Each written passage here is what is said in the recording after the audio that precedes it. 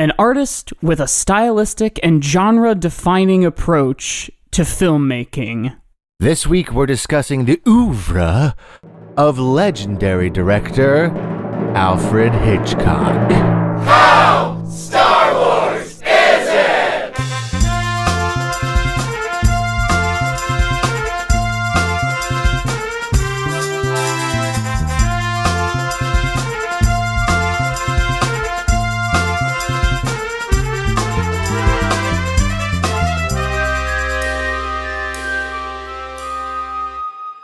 Hi! Welcome to the show. My name is Josiah. And my name is Mike, and this is the podcast. It's called How Star Wars Is It? That's right. And this is one of two podcasts. There's only two. We used to say there was only one, but then we realized that we have another podcast, and it's the Patreon. Right. So now there's two podcasts. Yeah. This is the free one. The other one you have to pay for. Right. But this one's for free. Can you believe you get this for free, people? Come on. You don't have to pay a dime for this. Not a single That's red a steal cent. at twice the price. Yeah. Twice zero is zero. Welcome to the show. We've got a great episode lined up for you. We got another guest. This is coming out before or after Jessica's episode? After. I can't remember. After. So in the same spirit of our recent guest with Jessica, we have another guest on to this time also promote Hitchcock Tales 10-year anniversary coming up. And we have I would say, expert on the subject? Maybe. Maybe an expert. So please, everybody, welcome for the first time joining us on this podcast, member of Hitchcock Tales, Peter Corey. Hello. I don't know. You guys had such a friendly hi earlier. I want to get in on it, but I was like, be quiet. Wait your turn. Hi. Yeah. Also, I wanted to combat you on expert. In no way will I bring expertise in any way, stretch, or form to your podcast today. Great. Yeah. Hey, that's us. I'm going to come in with a state of authority that seems like I know what I'm talking about, but there are going to be so many people that watch or listen to your podcast that will say, he doesn't know what the fuck he's talking about. Well, you're in the right place That'll be because I'll speak for Josiah. Josiah has not watched the most of the new television shows of Star Wars. I don't want to. I don't want to watch them. No, it'd ruin your ability to do this podcast. Yeah. I feel like to be objective on this podcast. Right before we were, Josiah and I were both just at a friend's birthday party last weekend, and someone was talking to me about the show, and there was kind of like the low lull after like talking for a second, and I went, yeah, Star Wars is bad. Really, I've been living that truth for a long time. I was a huge Star Wars fan growing up, and like I was also a Legends fan. And don't get me wrong, Star Wars Legend is bad. Oh, at totally. times. Yeah. You're deep in a bad novel. You're like, well, I'm halfway through it. Might as well finish. finish, yeah. Thrawn ain't gonna finish himself. Thrawn, you gotta finish up So Thrawn. you are a Star Wars person and a book reader, even. Well, yeah, I feel like Mike, I want to call out that you and I have a lot of parallels. Really, we run really a lot bizarre, of parallels in life. Yeah. Josiah, I mean, we have, some chemistry, but like some weird bizarro shit happening over here with Mike Gospel. Yeah. And it was, I think we should go back and forth We on need this. to, yeah. Because it's kind of, because we're going to have to we'll remember be it all. plucking like half ideas out of the air. Our parents knew each other. Yeah. And so Already they crazy. they were originally the ones who were like, you guys should meet. You're both doing improv in Chicago or whatever. Did some of them work together or something? Or I think so. My dad's also like a wheel and dealing, glad handing, how are you kind of guy. So it could be that. Wheeling and I think dealing. it was, yeah. And then we realized, oh shit, we both did comedy sports in high school, but we just missed each other by years. But you knew all the cathedral people, like the Meg Elliott's and the, of course, the Volmers and Kevin JPC McClain's, and exactly, and then and Pete Elliott. That's Meg's brother. Is that right? Yeah, that's correct. And let's see, did you go to Cathedral? I did. I was on the first team of their comedy sports high school league. Got it. Yeah. And then were you one of the sort of proto go to the big leagues guys? Like, did you play at Comedy Sports Indy? I did. So what Ed Trout, as if anybody knows who Ed Trout is. He's a living legend. He is the reason improv kind of exists in Indianapolis. And then I was like sweaty little 18-year-old, or was it 17 or 18-year-old out of I think I was 18 because you had to be 18 to work there.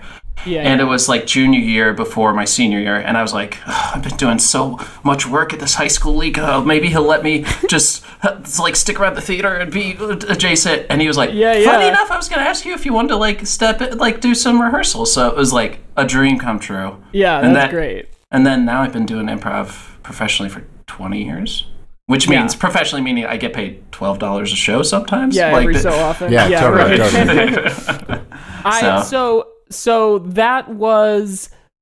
So we did not overlap in high school, but we maybe just missed one another. Or maybe we were even in high school at the same time, but not doing comedy sports at the same time. Because I started my sophomore year. Gotcha. And so I knew all those people you mentioned. But yeah, you and then the mid-generation between the two of us also started working at comedy sports out of high school. Yep. And then by then I had this clear path. A couple of us from one person from Cathedral, me, and then another high school were just hey, we know that you let people in. Kids can, You were standing on the shoulders of giants. Totally. Those giants being Peter. I'm just 6'3". I'm not a giant, but I mean, I'm a tall man. I'm a tall man. You're tall. That's tall.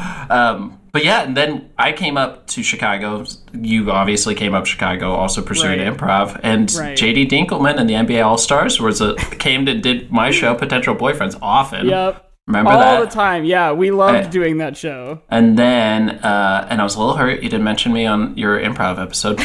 I'll get over it. I couldn't tell you a single thing we talked about. It's also Rob Grabowski and James Dugan. That's just a whirlwind. Yeah, Goodbye. Yeah. And then and then you came in and you filled in after me on Gideon. Yeah, right. So I auditioned for Harold's a number of times, and this particular audition I begrudgingly went to because I had the slot, but I wasn't feeling well that day. And honestly, that's the way you gotta audition. I'm terrible at auditioning, and so if I'm if I don't care, or if I actively don't want to be there, I'm gonna do some of my best work. Yep. And so when I finally got a cast notice, I was like, oh, cool, Gideon. I didn't know any Harold team from any other Harold team. And so I looked at the roster and I was like, oh my God, I know Peter Corey. And then thinking who do I know on this team? And then when I got there, I was like, oh, I guess he's not here today. And they're like, no, that's who left. That's why we had an opening. That's hilarious. I was man. Ships passing in the night. Truly. Well, we shouldn't keep going on this podcast then, right? Let's keep traditions as is. Yeah, right. Yeah, one of us has to go.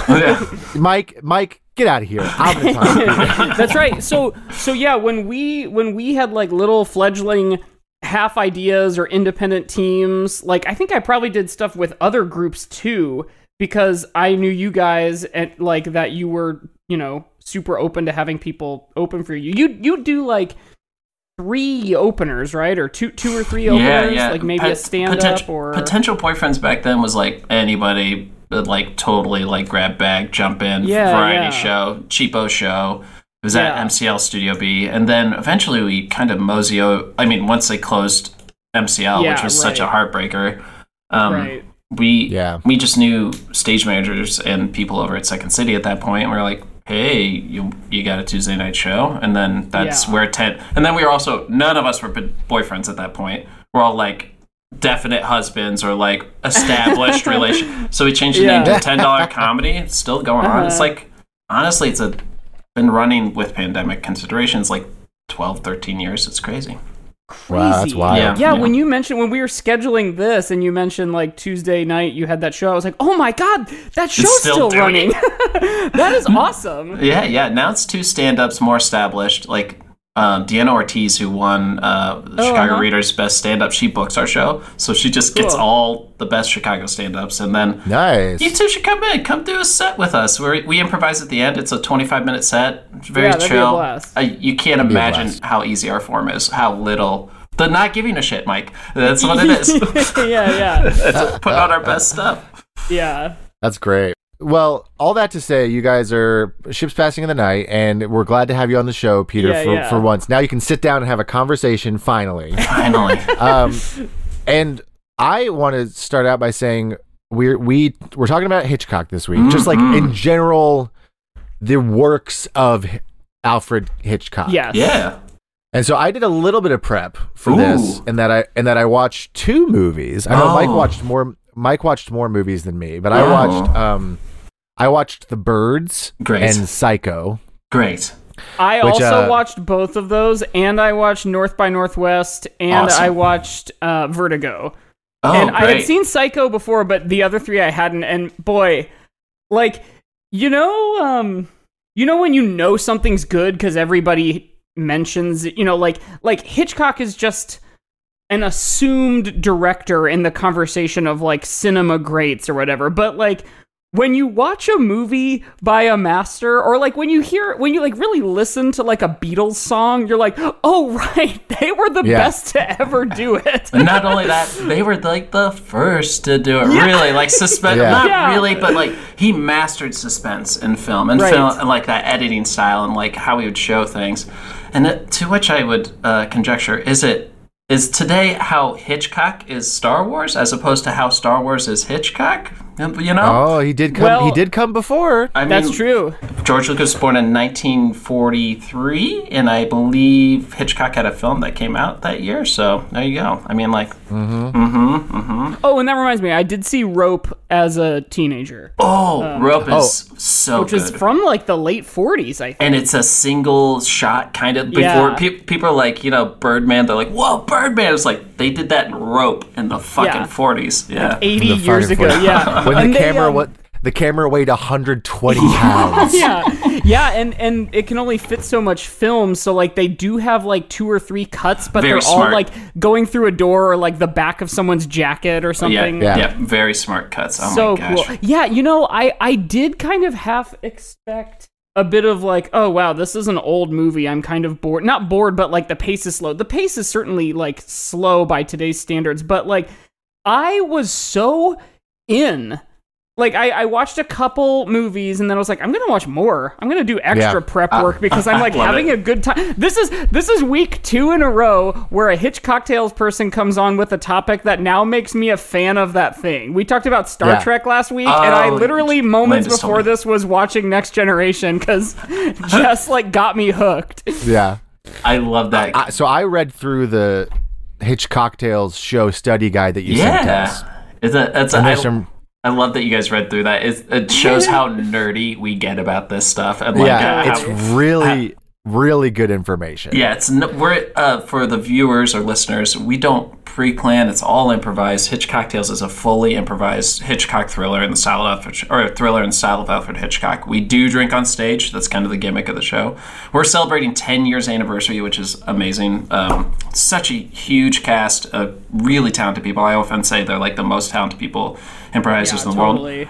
However, getting into the show, it's a hard form. Like, it is not an easy thing to kind of master. So we create these study guides, which Josiah's talking about, which kind of map out like what are the type of characters we see, what are the plot lines we see in these Hitchcock films, and they're really more for us to be like, okay, how do we kind of get the show on the rails at the beginning a little bit so we can run. So speaking from the point of view of 2 people who also do a like genre heavy show, which is Anarchy, the improvised rock opera. We have a similar kind of like playbook thing, but I would venture to guess that we don't do a consistently excellent job of like following all the tropes and rules. Not that we don't follow any of them, but how often would you say like is Hitchcocktails like pretty tight? Like it's pretty much always identifiable.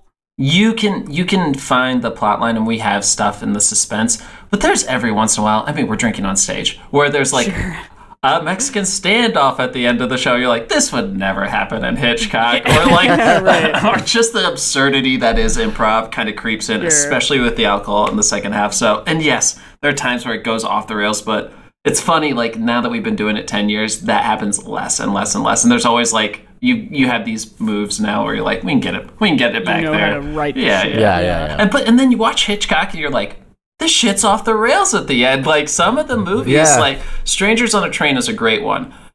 Spoiler alert, I think it came out in the 40s as well, or the 50s. But at the end, there's a spinning merry-go-round that's out of control that is going to kill people, and a guy has to climb under there to disable the merry-go. It's very ridiculous. It's just out of its mind crazy. So there's a place for it. Honestly, I had that feeling when I was watching The Birds. So because that movie is so strange. Yes. And like it is, I watched it with my girlfriend, my partner Charlie, and she was like, that sucked. And I was like, I can't tell if that sucked or if it was incredible.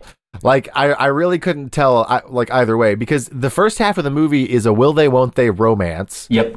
And then the second half of the movie, there's just a lot of birds. Bunch of birds. That's the whole plot. As you guys saw, you have a tropes in there. They're like, wrong man accused, the perfect murder, blah, blah, blah. There's 5 of them. I have been pushing for years that animal catastrophe should definitely be the last trope. Like, what? Animal phenomenon or animal catastrophe for 100%, but nobody's biting on that. We do not use birds much for Hitchcock Tales. Yeah, I was going to say. While I was watching it, I was like, gosh, this is such a crazy, stupid thing to say, but like, there would be no Jaws without the birds, but there would be no like Sharknado without the birds. Like, totally. Like the birds feels like a direct predecessor to specifically Sharknado, because it's just kind of like, a danger, let's get away, and then they get away, and then they're like, phew, we got away, and then it's just sort of like nothing for a while, and then it's like, the same danger. It's not a Star Wars creature encounter, which is, this is happening to get us back inside the Millennium Falcon, or this is happening to prove that our best car is worth its weight in, whatever. The best car. Yeah. Right. But it's like, they're all very, but it's not like you have one where it's like a chase thing, or like it keeps building. Yeah, the birds is weird. Psycho was amazing. What do you guys think of Psycho? Psycho's an interesting one, because it's the trippy part about that movie is they get you invested in a protagonist who's doing nefarious things, who is not your protagonist the whole movie. She's out. No. That's it. And like... It was deep in. It was like 45 minutes in. 30, 45 minutes, Yeah, and I even like made it a point to look like... in my head, because I saw it once or twice growing up, and in my head... She was more of the Drew Barrymore in Scream, like just like the first 10 minutes kind of thing, or 8 minutes. And I was like, oh my God, she's still like the lead of this movie. Yeah, it was really cool. I loved that move. And also, the acting in that movie is like off the charts, really just incredible. Great. Like, I couldn't say the same for the birds, because like some of the birds is sort of like a little cheesy. No. But like in Psycho, I was like, damn, everyone in here is bringing their A game. Yeah. And it makes you think like, because I feel like you think like, oh, Hitchcock, older movies, they're dated, the style is dated. They but use like when the I was transatlantic or mid-Atlantic accent. Yeah. Of course, you got to use that if you're going to be in a Hitchcock film. If you're going to be in that picture. But I loved Psycho. I thought it was really incredible. And I unfortunately knew the twist because of just it like existing in pop culture. So I knew just because you're alive. Didn't he? I remember like reading about this a while like back, but didn't he? Because it's based on a book, and he bought every copy of the book so that no one could read it before the movie came out. Get the fuck out of here! Really? I didn't know that. I'm pretty sure that's true. I'd have to look it up to make sure it's true. No, I believe you. Once again, honestly, that mindset sounds kind of George Lucas. I feel like this episode we will be doing a lot of how George Lucas is it, as opposed to Star Wars specifically, because they're both, it's Hitchcock, filmmakers of a body of work. Yeah. But like Lucas has said, like on record before, back in the 80s or 90s, when the holiday special was like a videotape people would pass around because they taped it off of CBS or whatever network it aired on. He said something to the effect of like, if I could round up every copy of that and destroy them with a sledgehammer, I would. Which sounds like buying up every copy of the book that inspired Psycho. I just Googled it like to just make sure. And yes, whenever the novel was published, he bought all the copies of it that he could to keep the twist under wraps because he'd already bought the rights to make the movie for it. Crazy. And the movie came out like a year later. Yeah. So like, can you imagine someone trying to do that today? Yeah. Like keeping that kind of a secret under wraps is wild. He was a control freak on set. And like going back to Birds, like he did some terrible things to Tippi Hedren to get her. Yeah, like trapped her in rooms, locking doors, keeping birds in nets, like kind of torture. So he was. I was wondering how many of the birds things were like those were actual birds in there. Yeah. Tons. Yeah, lots of like when she's bleeding in some scenes, you're like, oh no, that's real. That's for sure her bleeding. Yeah. It's crazy. Crazy. You guys also both saw North by Northwest, is that right? Or what was the other one? I haven't seen it yet. The ones you mentioned, I would feel North by Northwest is the most kind of Hitchcock tales of the ones. Got it. Yeah, because there's like a lot of characters that come and go. Like there's twists and turns. It gets a little goofy at times. It's a little tongue in cheek. So totally. Yeah. Yeah. It was great.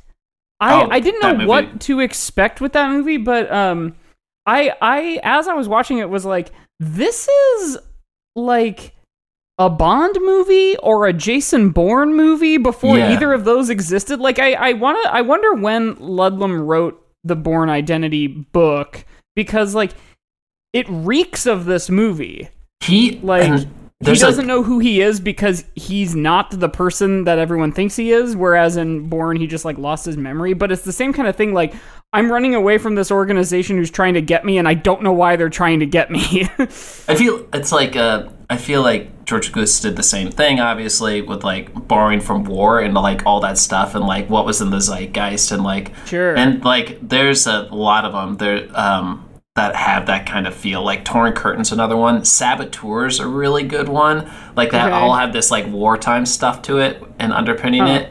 Yeah.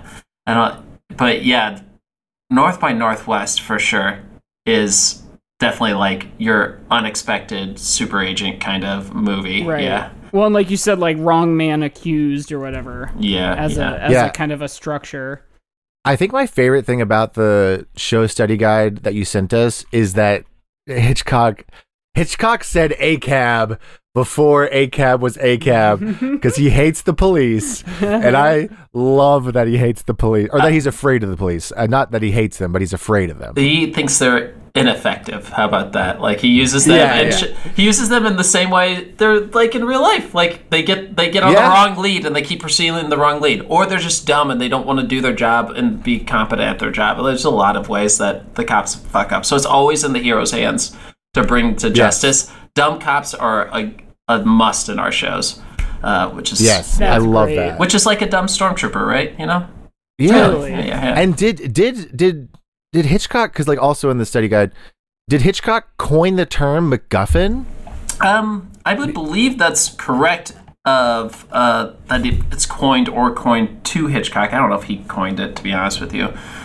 It makes it seem the way I was reading about it. It makes it seem like he was the one, or at least the studio was the one who coined the term MacGuffin for the thing that you have to go find, or the thing that you have to go get. It's totally just it's a thing. It's basically a prop in a movie that is your plot device that drives the plot forward. Which talk about Star Wars. Yeah. I mean, like, Princess Leia, they do that all the time. Princess Leia, the first thing we see is her putting a MacGuffin inside of R2-D2. Totally. Yeah. And then it's all about him. He's a MacGuffin because he's got it inside of him. But yeah.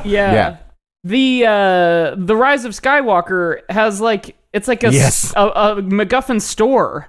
It's got the knife. It's got the ship they gotta find. It's got the holocron they gotta find.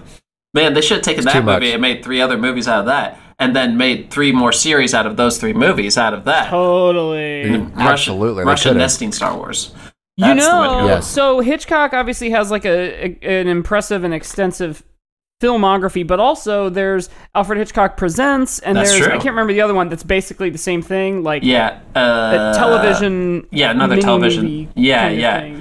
Those are fun too. I mean, like that is what Star Wars has become: movies and also TV. The best part of those Hitchcock Presents is him just introducing it and doing the interstitial like super dry jokes. And I kind of want George Lucas to do that, or Jon Favreau for The Mandalorian. Well, what will The Mandalorian get into this week? We don't know. That would be amazing. Yeah. Yeah, and they turn to the side, do the side profile. Yeah. With a combination of watching some Hitchcock stuff and some Star Trek, like original series, even Next Generation, like and in fact also today I watched Batman and Robin in expectation of later this month we're going to talk about it. I really miss like goop and like physical walls and props and sets in movies. Yep. And I know that that's like a thing that everybody says nowadays, but like Batman and Robin has like icicles. Like I miss that. I miss like it's real stuff. Yeah. Like, you miss Nickelodeon's slime. Yeah. Gak. You miss Gak. Yeah, totally. Gak.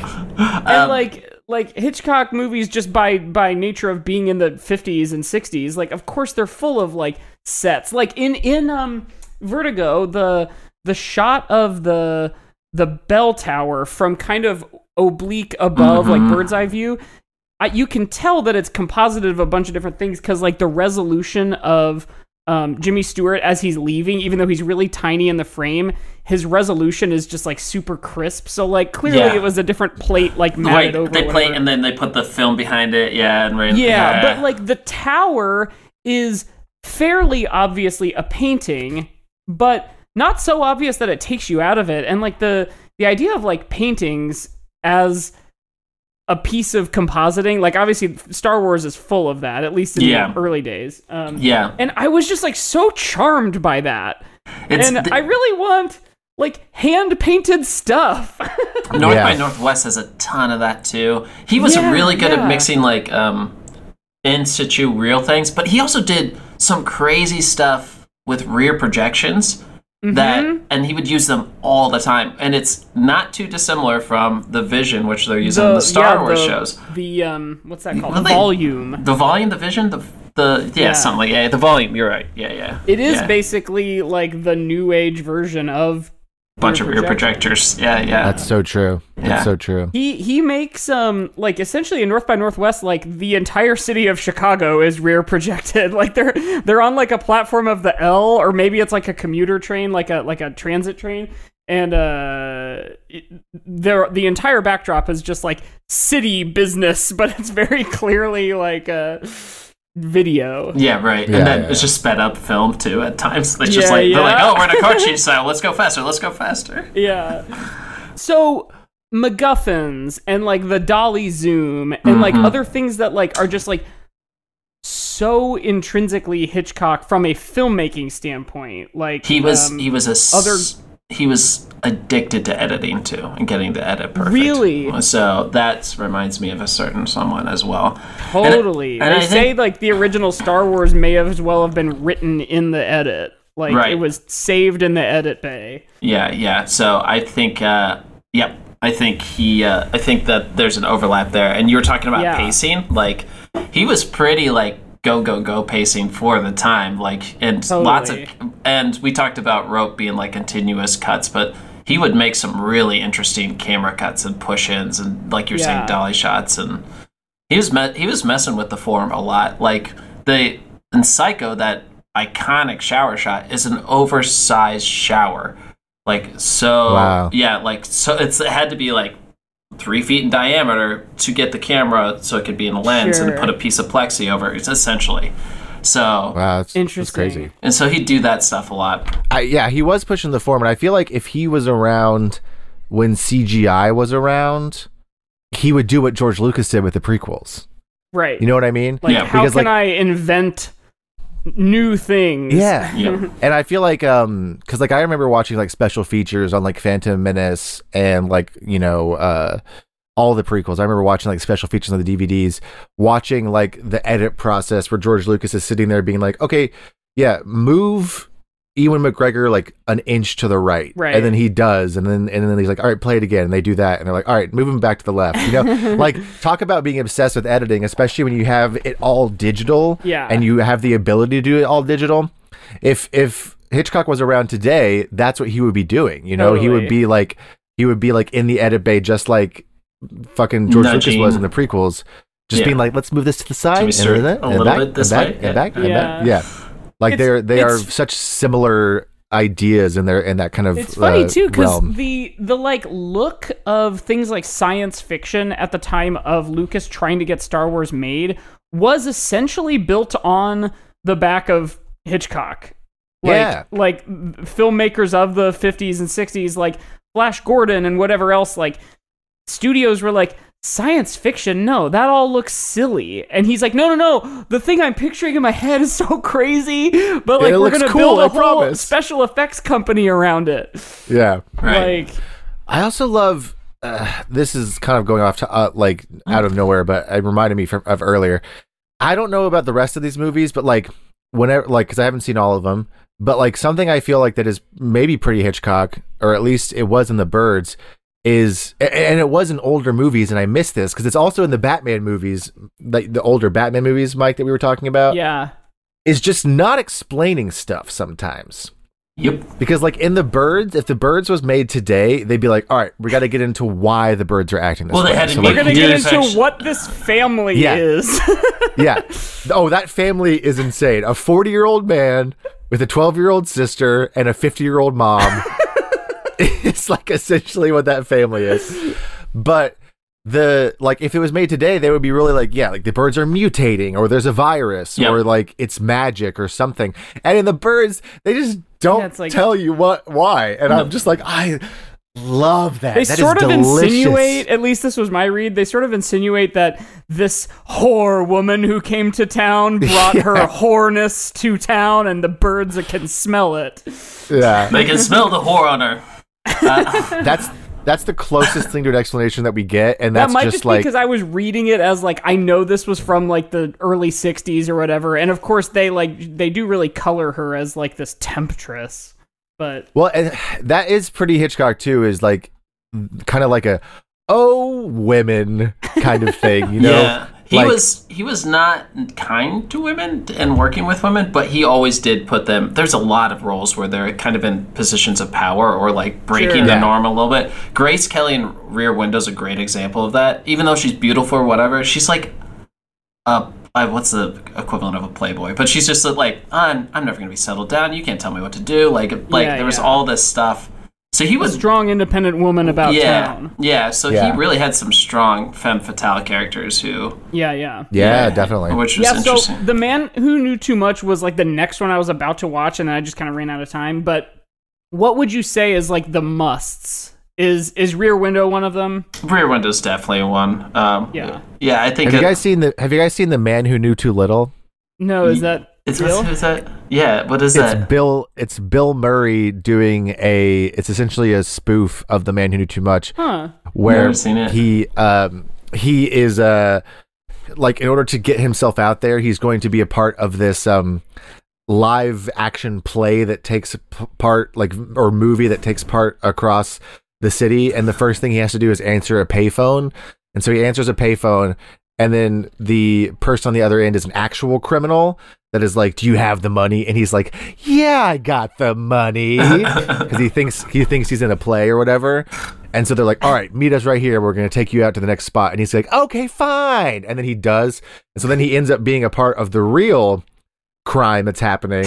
And then the person who comes in and is like the actual criminal ends up being a part of the movie that's being filmed, or the play that's being filmed. I remember watching it as a kid and thinking it was the funniest thing I'd ever seen in my life. Well, now I got to watch it. And if it holds up, I don't know, but that's so funny. I don't know if it holds up, but the premise is really good. The premise is great.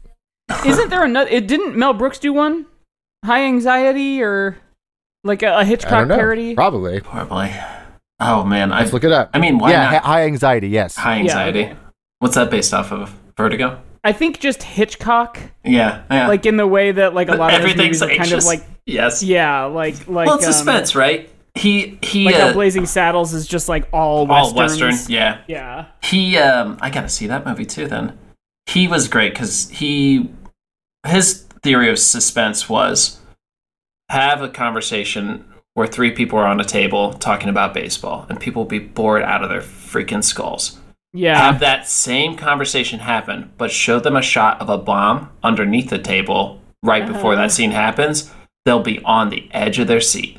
And I think that's really like so expert. Yeah, really smart. Go back to what you guys should watch. Here's my 3, I'd say, that we haven't been mentioned. Dial M for Murder is a perfect murder one, which has that transatlantic, but it's actually British accents, and transatlantic's in there too. It's a perfect murder one that has some really good turns in it. Strangers on a Train is another Psycho movie, so it's another version of a Psycho movie where Anatomy of a Psycho, which is totally worth it. And then I do love this one is To Catch a Thief, it's just a good one, and it's the origin of the song Que Sera Sera. Que Sera Sera, made for that movie. That's crazy. Something I wanted to read from the style guide is the thing about suspense, because we talked about the bomb under the table, but he said suspense, mystery. Okay, mystery is when the spectator knows less than the characters in the movie. Suspense is when the spectator knows more than the characters in the movie. Which is such a great delineation between the two. Yeah. I feel like genius. I feel like here, let's go back to Star Wars a little bit. I think we're talking about the over-explaining, right? I think we're talking about not giving enough or giving too much information, right, to the audience.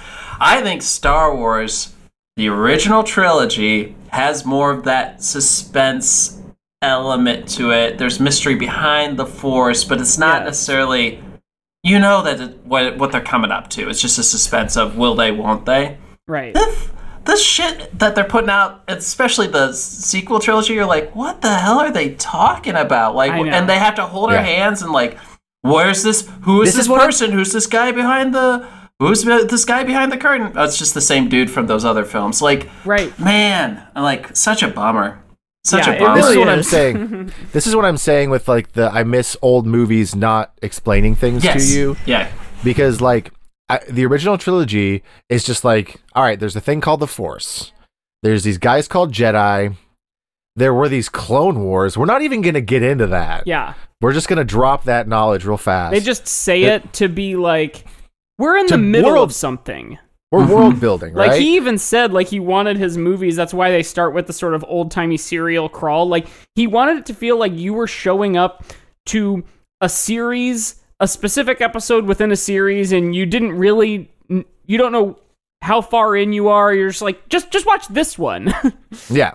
And then, so we have all those in the original trilogy, right? And then, like, I feel like both to his credit and to his discredit, in the prequels, you get a lot of, like, tell, don't show, where it's just like, all right, now I have my complete creative control, so I can give you all of my ideas at once, and here they all are, and maybe some are good and some aren't good. Yeah. And then in the sequel trilogies, you have a lot of just like really holding your hand, which is unfortunate. Yeah, that's a great progression of that. That's exactly what happened. Yeah. Whenever they come up with some cool ideas, they are immediately under. And I hate Peter. We've been dancing around this topic, but we do not like the Rise of Skywalker on this podcast. Oh no, I heard it. I heard 2 of your podcasts, and that was made very clear to me. The first 2. I heard more, but we don't like that movie, and I feel like that movie undercuts a lot of the cool choices that are made in previous films. This is where my allegiances lie. It's really just like the original trilogy, and I grew up with the original trilogy, and then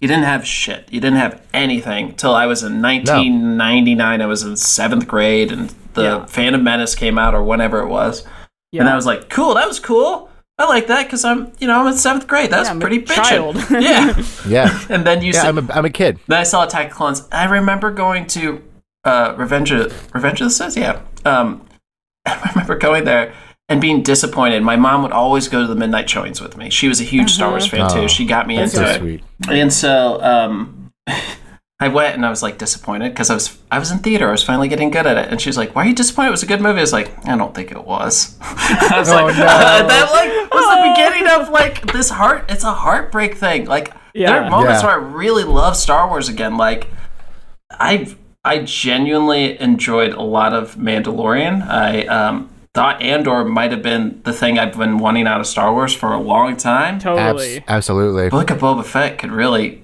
oh boy, that was a slog. Obi-Wan Kenobi, I was like, why do we need 3 of these episodes? Yeah. But I'm also the weird one where I'm like, I feel like, I'm like, oh, I like Solo. Solo's great because I had such low expectations coming into it, Right. and then I hate Rogue One because I think it's a mess. It's just a gobbledygook mess. Right. So, Yeah, I don't it's know. funny. Sure. I kind of don't love Rogue One either, and then every time I watch it, I'm like, I kind of do like this, but in the same way that I kind of also like Attack of the Clones, which is just Right. like, look at all these weird new guys.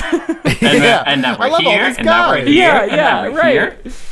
Yeah. Yeah, it's Star Wars is well, and to bring it back around, I mean, not every. How many movies did Hitchcock make? Like 50? He made lot.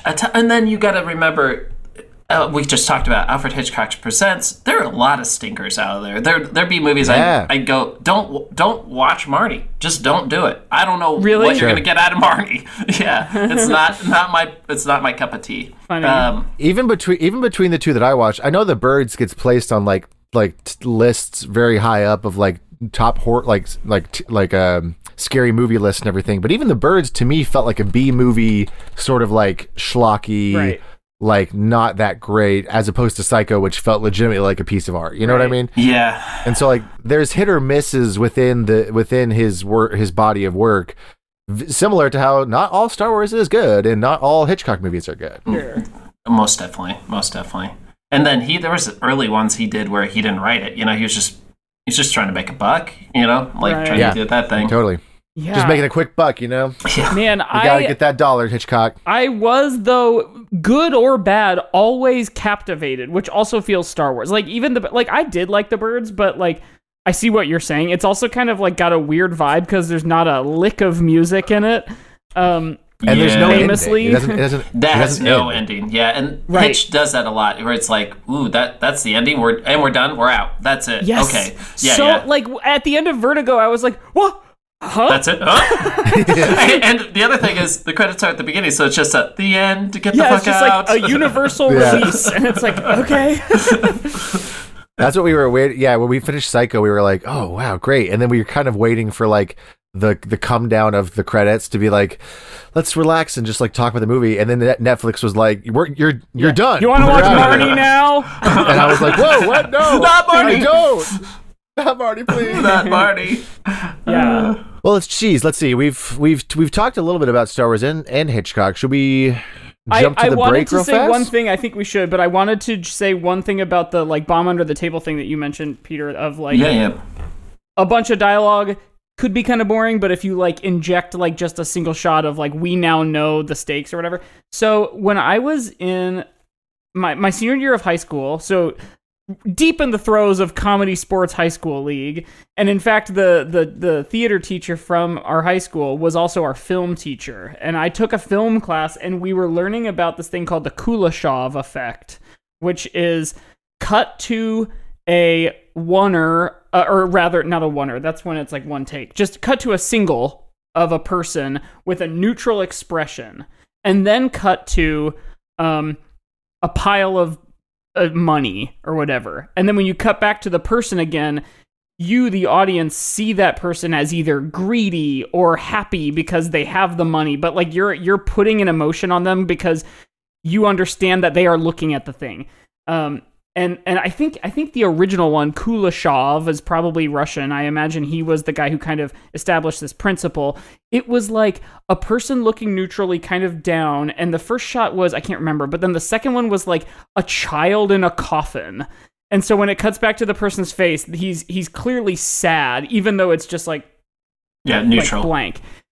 Hitchcock, then we watched another clip of Hitchcock explaining the same thing, and his take was something like a man is staring, it cuts to the face and it's just neutral, and then it cuts to a house across the street, and Hitchcock is like narrating this too, or maybe he does commentary kind of after the fact, and the first shot is like a person opening his front door and just kind of like waving like out of his like hi neighbor, and then when it cuts back to the person, you're kind of like, oh, he's in a friendly mood or whatever. And then you hear Hitchcock say something like, but what if the person who exited the house was a sexy woman? And then it shows the same sequence, but like this like bombshell woman opens up her door, kind of like a hey, and then it cuts back to the person, and of course again his face is just like blank, but like you're projecting a complete different like Hitchcock horniness to it. Hitchcock horniness. That's in the second act of Hitchcock Tales too. Hitchcock horniness. Hitchcock horniness. It's the same reason why the Mona Lisa quote unquote changes her expression depending on how you look at her, because it's like it's all about what you're projecting onto her as opposed to what's actually there. It's kind of like how I have the same expression every time I watch the sequel trilogy, and it's this. Why? No. See, I just channel it. Yeah, man, we're gonna have to really get into the Star Wars of it all, because like I this is how I felt when we did that improv episode you were talking about. Like toward the end of the episode, I was like, damn, James Dugan knows a lot about Star Wars. We gotta talk with him more. Yeah, we gotta get Dugan back on the show. I'll do a show with James Dugan. That'd be hilarious. Yeah. That'd be so fun. Yeah. That'd be great. We gotta get all our Star Wars experts in one room. Yeah, the Star Wars boys. So that I can look like an idiot when I'm like, I never watched the Clone Wars. Oh, are you the idiot or are you the smart person? Yeah, maybe you're the smart one. Maybe Timothy Zahn isn't for everyone and shouldn't have been for everyone. Like, maybe that's it. I did read my fair share of expanded universe Stackpole's books. I, Jedi, which we've talked about on the show before. Love that book. I love that book so much. But let's jump to the break so we can come back and play a game and then discuss more. Yes. Woohoo! Hi, Jake. Hey, Caitlin. We're the co-hosts of a little podcast called Gimme That D. Did that get your attention? It's a Disney Channel original movie breakdown podcast. We are breaking down all of your favorite childhood movies that aired on the Disney Channel from 96 to 06, the golden age of cinema. Duh. We are two F-list comedians with a lot of A-list comedian friends, and together we break down and celebrate these absolutely batshit crazy films. So we're talking aloof parents, inexplicable plots, bold cuts responsible for sexual awakenings the world over. And we ask the hard-hitting journalistic questions like, what the fuck is this? And could we have maybe taken a second pass at that script? But we love them. Oh, God, yes. So listen to us wherever you get your podcasts. To stay in the know of what movie we're covering each week and who our guest is, follow us on Instagram at GMTDpod. Yeah, but for real, do it. And we're... I don't have one. Me neither. And we're back. Another thing I just thought of is a lot of the Hitchcock movies begin with a really cool like title treatment. Mm-hmm. Like the North by Northwest like grid, and Psycho is like jagged like stripes, like kind of Star Warsy, because Star Wars begins with like a stylized opening. Anyway, we're back. I have a game for us to play this week. Ooh. It is an old tried and true mainstay of late. The British game show Only Connect. Yes! So here's how this game works. Because so Peter, Mike is obsessed with this obscure British game show. Well, as far as I know, British people wouldn't say it's obscure. It's like on BBC Two or whatever. It's like Who Wants to Be a Millionaire? Like everyone knows what that is. But it's like really fucking hard. And it's also all on YouTube. I highly recommend it. But anyway, the way this works is I will give you 4 seemingly random clues, words, phrases, and you have to see how they are actually related and try to guess what that is. I think you played this on CJ's Columbo episode, right? That may be. Yeah, okay. I think so. Okay, I'm ready. So, in the first round, that what I just said is true. In the second round, it's the same kind of logic, but instead of saying how they're all related, you get the first 3 clues, and you have to say what the 4th one in that sequence would be. Nice, great. So, to get us started, I kind of like... I'll have you guys alternate, and we'll play by the rules that they have, which like you can steal if the other person doesn't get it. And in fact, let me actually just go into this game show. It's on BBC. If at first you get one word or whatever, and if you are somehow able to guess how all 4 are connected, even though you've only been given one word, you get 5 points. Very rarely does that happen. Then if you get a second one, you get 3 points for that. And then if you take 3 to get it, you get 2 points. And then if it takes all 4, you get 1 point. Any steal is worth only 1 point, because by the time it goes to the other person, the other team, they've seen all the answers. Yeah, that makes sense. That said, I think we'll play that you get all the clues, and then if you can guess it early, great. But if you guess it wrong, I think I'll give you all the clues. And then if you don't get it right, the opponent gets a chance to steal. Anyway, that was long-winded, and I will guide everyone through it. So the first one is for you, Josiah. Yes. And this is already kind of like clunky to start with, but the first clue is 1960 Alfred Hitchcock. Psycho. Can you be more specific? The movie Psycho. I'll keep giving you clues. How about that? Keep giving clues. Yeah, got it. The next clue is 1983 Richard Franklin. Entries in the Psycho franchise. Holy shit. Oh, that is correct. Whoa. I kind of can't believe that. Yeah, so it was 1960 Hitchcock, 1983 Richard Franklin, then 1986 there is a film called Psycho 3 directed by Anthony Perkins. What? The actor. Norman Bates himself. And then my last one that I had hoped would be the giveaway was 1998 Gus Van Sant. Which is the Vince Vaughn, like, painstakingly shot-for-shot recreation of Psycho. Oh, God. Interesting. I haven't seen that. I don't think I want to. I think I did. Yeah. I think Viggo Mortensen is the man... Norman Bates? The boyfriend. Oh, okay. I can't remember who Arbogast is. Arbogast, the weirdest name. They have a Bates Motel TV series now, too, I think, right? Yeah, right, with like Freddie Highmore and Vera Farmiga, I think? Yeah, that sounds right. Okay. I have too many Star Wars series to watch. I can't possibly take it. No, it couldn't possibly. Now, do you watch the animated shows? I slog through the animated shows. I truly, here, I can talk about it. Dave Filoni has gotten a lot of Star Wars, like, IP now, and he is in charge of a lot of stuff, and he is a cartoon director. He doesn't know how to act. He does not know how to direct actors. It's apparent every time we see something. When he gets like a live action thing going, it feels like a cartoon. He's my least favorite director of the live action. When he directs, people. It's like the lore episodes. The episodes don't really go anywhere, but it's just like plot. Yeah, exactly. I love the animated shows.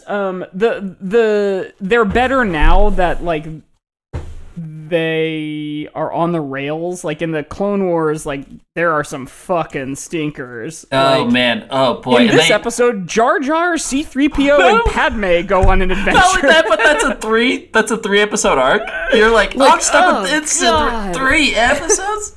I watched that one chronologically, because it was on the Wikipedia. No, it was on Star Wars. Also, I will say this openly. I think I've spent a cumulative more time in Wikipedia than Wikipedia in my life. And that's sad. Yeah, sure. That's fucking sad. That's great. Honestly, because of this show, I might have too. Yeah. It's, but yeah. Okay. Bad Batch is okay. Bad Batch, I think my problem is, I don't know. It always feels like it's just for kids so much. Where the original Star Wars was, but wasn't so heavy-handed. I don't know. Yeah. The thing about the 4Kids is I turn on the 4Kids button in my brain, and when I'm watching live action, I'm not able to turn that on. So I watch The Mandalorian, and I'm just like, this is bad. Well, I'm not going to even enjoy these Fruit Loops I just poured. Yeah. Okay, we've been through one question. Josiah, you managed to get 3 points from that, which is incredible. Oh, no, he froze again. Oh, God. What do you think the next one's going to be? Should we preemptively guess it before he gets back? Yeah, let's see. Okay. I think it's going to be, this time it's probably going to be something about Hitchcock. Mm-hmm. That's for sure. Yeah. So we had a Psycho. I bet the next one is going to be like about actors in Hitchcock movies. Yeah, I bet that's good. I bet that's good because then you guys. That's probably what it's going to be. Yeah. I'm gonna guess that it's gonna be about Star Wars and not Hitchcock. Oh, it could be a Star Wars thing. Right. And that it's going to be about actors who play in Star Wars, namely who play Obi-Wan Kenobi. Yeah. Oh, no. Mike left and came back. What the hell? I don't know. Welcome back. Dude, no, Caitlin's out tonight. She's not like over there watching Netflix or whatever and like running up the bandwidth. Nothing else is happening in here. You gotta get beefier pipes, man. God, Beefier I do. pipes. Anyway, Yeah. the next one is beefy pipes. Whoa! No. Okay. Chef Boyardee is my guess. Yeah. Okay. The next set of clues is for Peter, and the first one is Okay. Manhattan. You can just say next clue, right? Oh, yeah. Next clue. Next clue. Is cosmopolitan. Oh, cocktails. What are Yeah. cocktails? Yeah. We totally guessed. We were wrong. We were wrong. We had no idea what you were going to ask, but we tried to guess what you were going to ask. The next one would be old-fashioned, followed by martini. Cocktails is correct. Cool. Okay, back to Josiah. This is the last one of the just, like, connection round, and then we'll go into sequences. First one, Josiah, is a perfect murder. Next clue. Throw mama from the train. Next clue. Disturbia. Rihanna songs. Would you like the final clue? Yes. Psycho, 1998. Oh. Psycho 1998 is the last clue? Uh-huh. Remakes? They are! Yeah. Those are all remakes of Hitchcock movies. The first, A Perfect Murder, is a remake of Dial M for Murder. Yeah. Throw Mama from the Train is from the twisted mind of Danny DeVito. It's kind of like a funny, wacky remake of Strangers on a Train. And Yep. then Disturbia is Rear Window, and then Psycho is, of course, Psycho. Yeah, interesting. Cool. Very interesting. Well done. Okay, we are moving now into the sequential clues. We'll start with Peter. Yeah. So, like, the way this works is it will always be a sequence. So it's not just like random orders associated. Like it would be like 1, 2, 3, and the answer is 4. So the first clue is. This one is, I mean, I suppose it's kind of gettable, but it's fucking crazy. Dorothy Eckhart Hedren. Dorothy Eckhart Hedren. So I would have to guess the last person. You would have to guess like clue number 4, yeah. Yeah, let's just keep going. Yeah, I was gonna say that one's entirely ungettable. Okay, the next one, number 2, is Tippi Hedren. Okay. Is it? I'm gonna take a guess. Is it? No. Do the next one. I'm ready, Mike. Okay, the next one is Melanie Griffith. Okay. I'm not gonna get it, but yeah, I'll pass it over to Josiah. Okay, Josiah, do you think you can steal? I have no idea. Okay.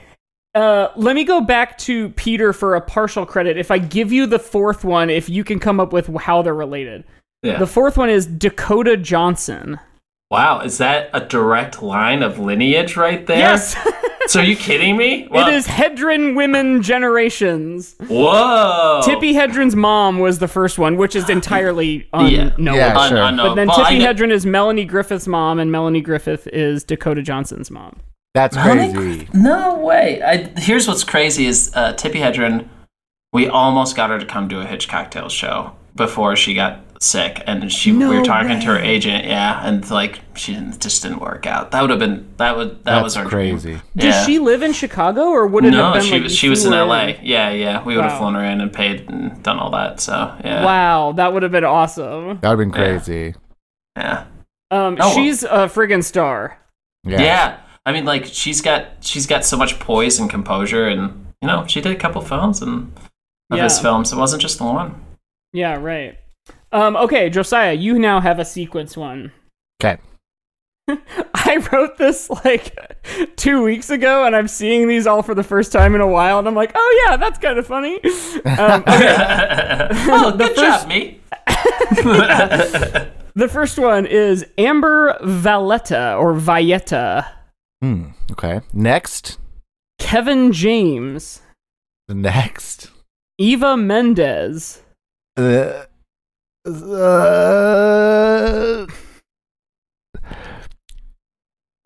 People who are What You was have to the guess first? what the fourth one is. Right. Sorry. I'm trying to think.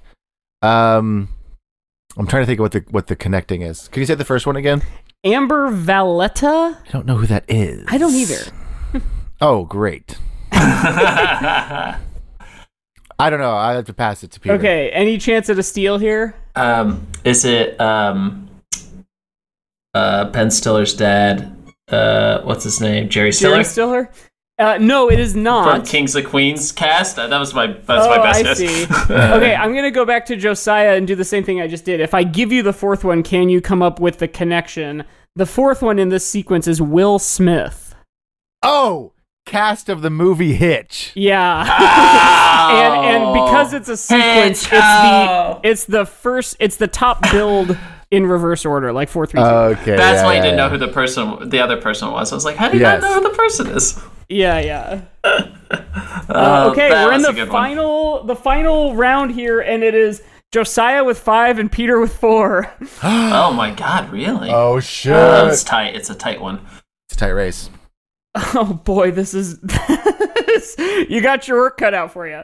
Okay, the first one is this is kind of like Josiah's first set of clues where there's like kind of 2 parts to it. The first clue is rope, comma, Rupert Cadell or Cadell. Okay. The next one is rear window, L.B. Jeffries. Well, I don't know where you're gonna go next. Keep going. Okay, the third one is the man who knew too much, Dr. Benjamin McKenna. So these are all character names. And I will also be lenient with coming up with the name in the fourth one. Okay, so we did rope. So, like, are these all Cary Grant roles? No, they aren't, right? Because then it would be whatever his character is in North by Northwest. I can't remember his name, so pass. Okay, Josiah, any chance you got it? No. Okay, I'll do the same thing I've been doing. I'll give you the fourth one, and then if you can do the connection. The fourth one is Vertigo, John Scotty Ferguson. John Scotty Ferguson. Are these all doctors in Hitchcock films? No. Although you were so close earlier. It's Jimmy Stewart. Jimmy Stewart. Dude, right? Yeah, there we go. I couldn't oh, man. That's why. Damn it. I always get them confused on Vertigo and North by Northwest. Yeah. You were so close. Man, Oh, well. so that was only connect, and because it was that close, it is 5-4 to Josiah. Yeah, there we go. I went on so I've been watching these kind of on and off, like at lunch and stuff like that. And Caitlin and I went on a walk one day during the workday, and I was saying like a line that I found particularly wonderful in Vertigo is right in the last sequence when he's taking what's-her-face up the stairs, and he's like, "You were part of the setup the whole time," and he says. So what? Did he teach you everything to say? He gave you all the words and you learned it? You were an apt pupil. An apt pupil! I thought that was so funny. Like, an apt pupil. It makes me think, like, what a fun acting exercise it would be to pick just, like, the most goofy language, like, dialogue, and try to, like, imbue an emotion onto it. Yes. Shouting at this woman with your face in her face, "You were an apt pupil." But boy, he is great in that movie. Yeah. Oh, man, Jimmy yeah. Stewart in Vertigo, yeah. Jimmy Stewart in Vertigo, yeah. Yeah. I saw It's Vertigo funny, a long time ago. Cary Grant and Jimmy Stewart are always mix-ups for me. It's always been like that. Really? And I don't know. Yeah, I don't know why. And Jack Nicholas and Jack Nicholson, for whatever reason. The golfer. names. The actual names. And the actor. Yeah. You know what's funny? So this is going all the way back to the very beginning of this episode. At Indie Comedy Sports, I was the guesser in 5 Things one night, which is in every comedy sports show, there is a kind of right before intermission, there's this guessing game that's basically like charades on steroids. And I'm good at guessing. Like that was the game that was like my like strength. And I could not for the life of me get the person they were trying to get me to guess. I'm 19, maybe 18, right. And the answer was Cary Grant. So some dickhead in the audience suggested Cary Grant. And so I still think of that episode anytime I hear the name Cary Grant, which is not that frequently, but yeah, right. It just takes you back to that time. Yeah, I'm just being like, okay, well, now I need to learn all of his oeuvre. I feel like we've said oeuvre a lot this episode. Yeah. It's totally been part of this podcast. It's the word of the day. It's the word of the day. There's something I wanted to bring up earlier, speaking of Star Wars podcasts. You know how we've been talking, Mike, you and I have been running parallel for so long? Yeah. I actually started a Star Wars podcast back in the day. This is crazy. It is so crazy. So it was called SW Lovers. If you look it up on Twitter, you'll probably still see it. It exists. I only made like 5 episodes. But yeah, there you go. That is nuts. Damn, what a bomb drop at the end of the episode. Yeah, right. Man, we're going to have to retroactively introduce you at the beginning of the episode as you know him from SW Lovers. Yeah. He's here if you from were one of the 3 Hitchcock people that weren't his mom listening to that podcast 12 years ago. That is really such a good... That is like an I Am Your Father level reveal. Oh, yeah? Truly. That's what I was hoping for. Yeah, really. Truly devastating. Oh, if I was your father, I'd be really impressed with both you boys. You got such a nice little podcast going on here. Oh, thanks, imaginary dad. You're welcome. Well, let's see. Should we aim towards wrapping up? Let's see. What are any other final thoughts before we decide to give this thing a rating? I mean, yes. So my thought was just like Lucas and Hitchcock feel like an easy comparison. Hitchcock, as the person, as the director, as the creative, as compared to the ideal solid of all of Star Wars, is like really kind of mind-bending, because we're not talking about just like a guy, we're talking about a guy's creative output. Yeah. Compared to a like company, basically. Star Wars is just a company. Yeah, at this point. Yeah. I mean, that's why this podcast is important, because who else is doing such a thing? Right. Right. A podcast about Star Wars? Not a lot of people. No, but it's not a billion. I'll tell you that much. It's not a billion people. There was one other Star Wars podcast at one point, but I have it on good authority that it's not being done anymore. It's defunct. It's since defunct because the person running it is lazy as hell. I think one thing we didn't talk about, which I find very interesting, is that they spent, both filmmakers and both series of films have had a lot of studio time in both England and America. There's shared kind of experiences where we do a lot of things on both sides of the pond, and there's a lot of British influence in both of the films, in both production and in storytelling and all that shit. You get, especially early on, Hitch is like a lot of it's all British, right? Before he went to the States and went to Hollywood. So movies like Dial M for Murder, really just super British centric. And so like you get the villains in there, and there's like this little twinge of like Imperial officer in there too. You know, it's like it's a highfalutin like, nah, I would never miss. Yeah, it's quite. That's good. And then I think you're spot on, Mike. It's they're almost like Lucas is like a director, like, and he's got a type and a genre assigned to him. It's that fast editing. It's that devil may care, actors can take care of themselves attitude. It's like I'm going to reinvest in like the craft of it and like the technicality. And he changed fucking, you can't stop the man. He changed sci-fi. Sci-fi was completely different afterwards. Suspense. They like invented computer graphics. They invented like motion capture, or rather motion control, like being able to program the camera to move the same way every time. Yeah. You know, it's funny. We were talking about the bomb under the table, the Kuleshov effect, the idea of like showing a clip and then showing another clip.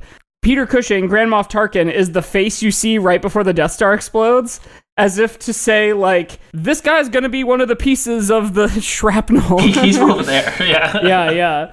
So it does stand on. It's very rare that we talk about a thing that came before Star Wars.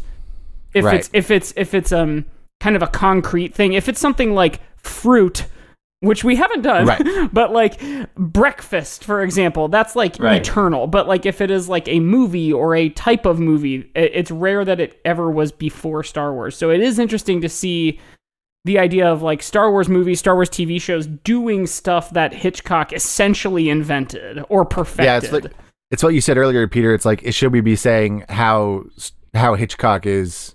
Wait. Yeah, right. How Hitchcock is Star Wars instead. Because the case could be made for that. Right. Because obviously, I mean, I'm sure George Lucas cut his teeth on a lot of Hitchcock stuff. Oh, absolutely. I mean, if he was in film school, all that stuff, they were going to shove that down his throat, I'm sure. Right. Yeah, absolutely. Yeah. It's interesting. And, you know, it's like, it makes me think. His are very smaller stories.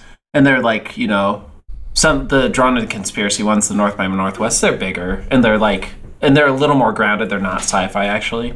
Mm-hmm. It makes me wonder, like, for Disney, like, if Disney was around and that big, would they buy up a Hitchcock kind of person, like an IP, and try to churn out suspense all the time? And interesting. I don't know. Maybe. Yeah, you know, it makes me think of like, and you guys with Hitchcocktails are prime examples of this, or like the Improv Shakespeare Company. Like, there's a couple who come to mind: Tom Clancy and Robert Ludlum. Books keep getting written under their name that are not written by them, but it's like The Bourne Geriatric, or like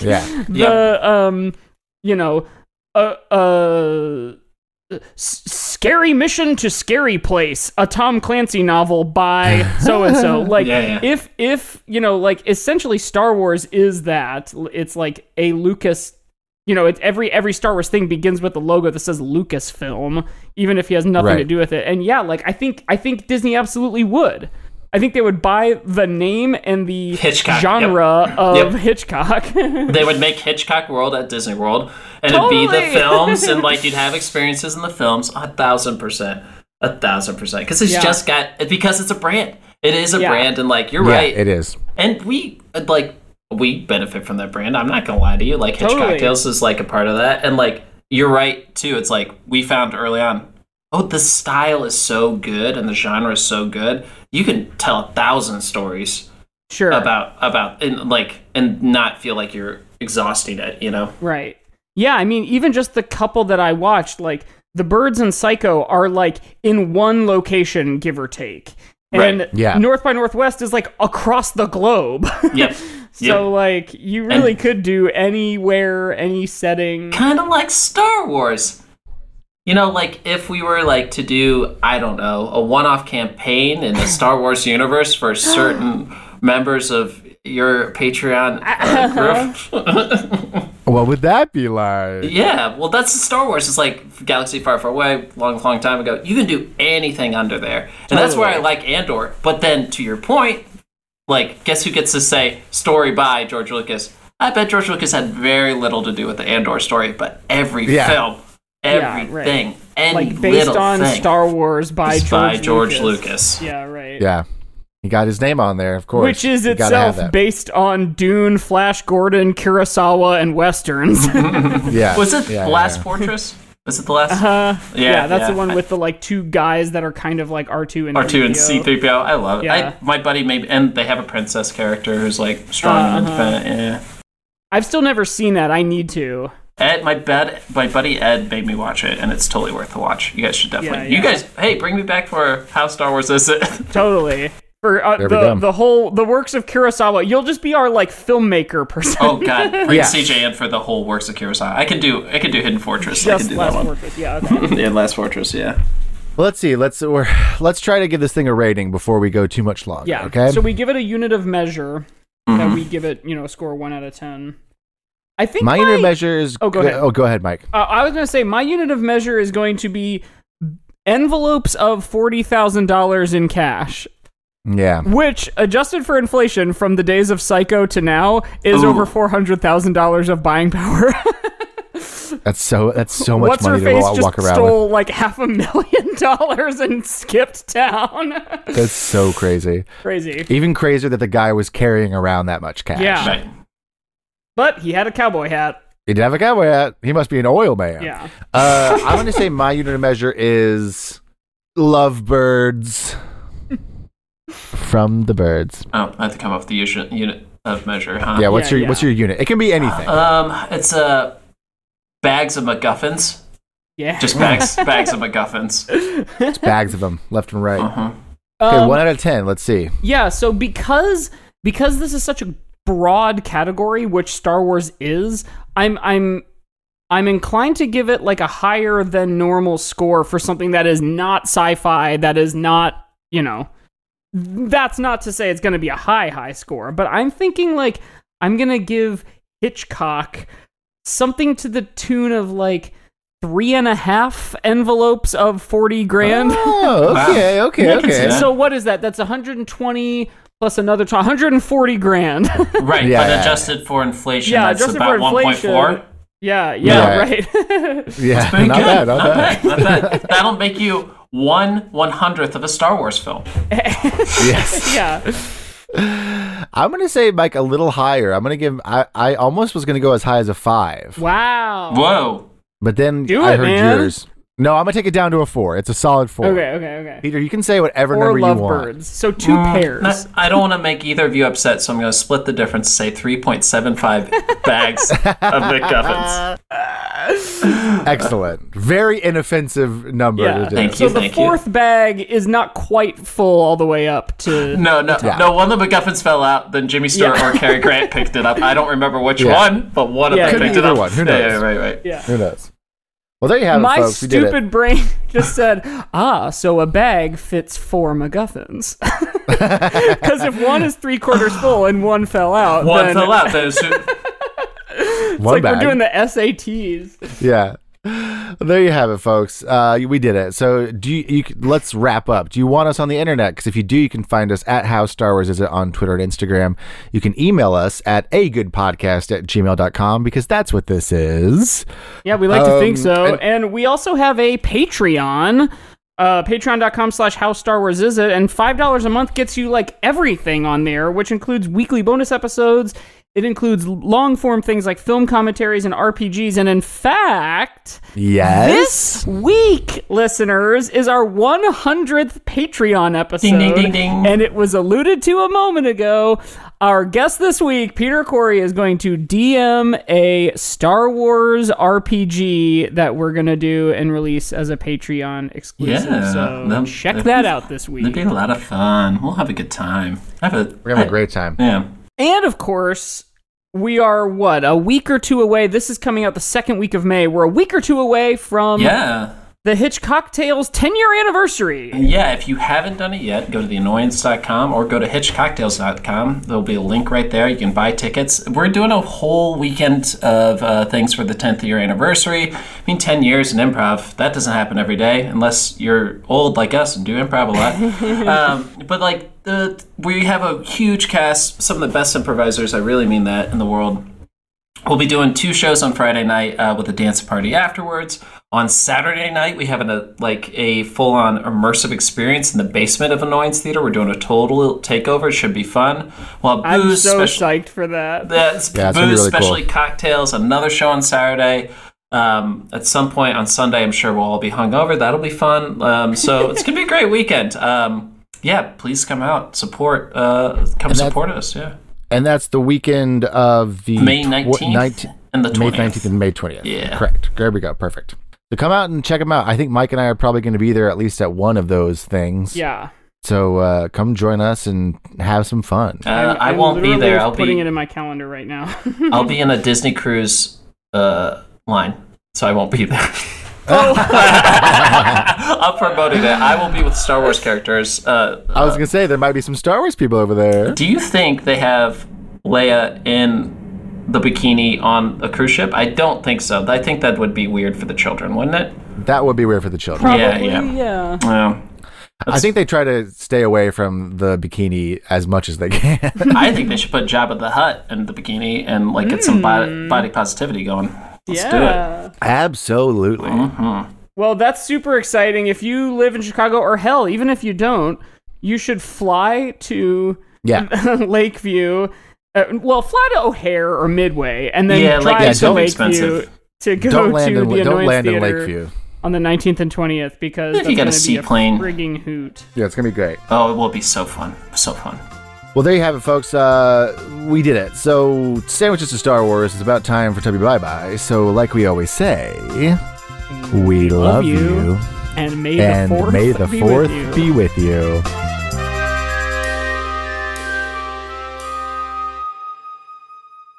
Hey, that was last week. May the 4th. It was. May the 4th. We did trivia.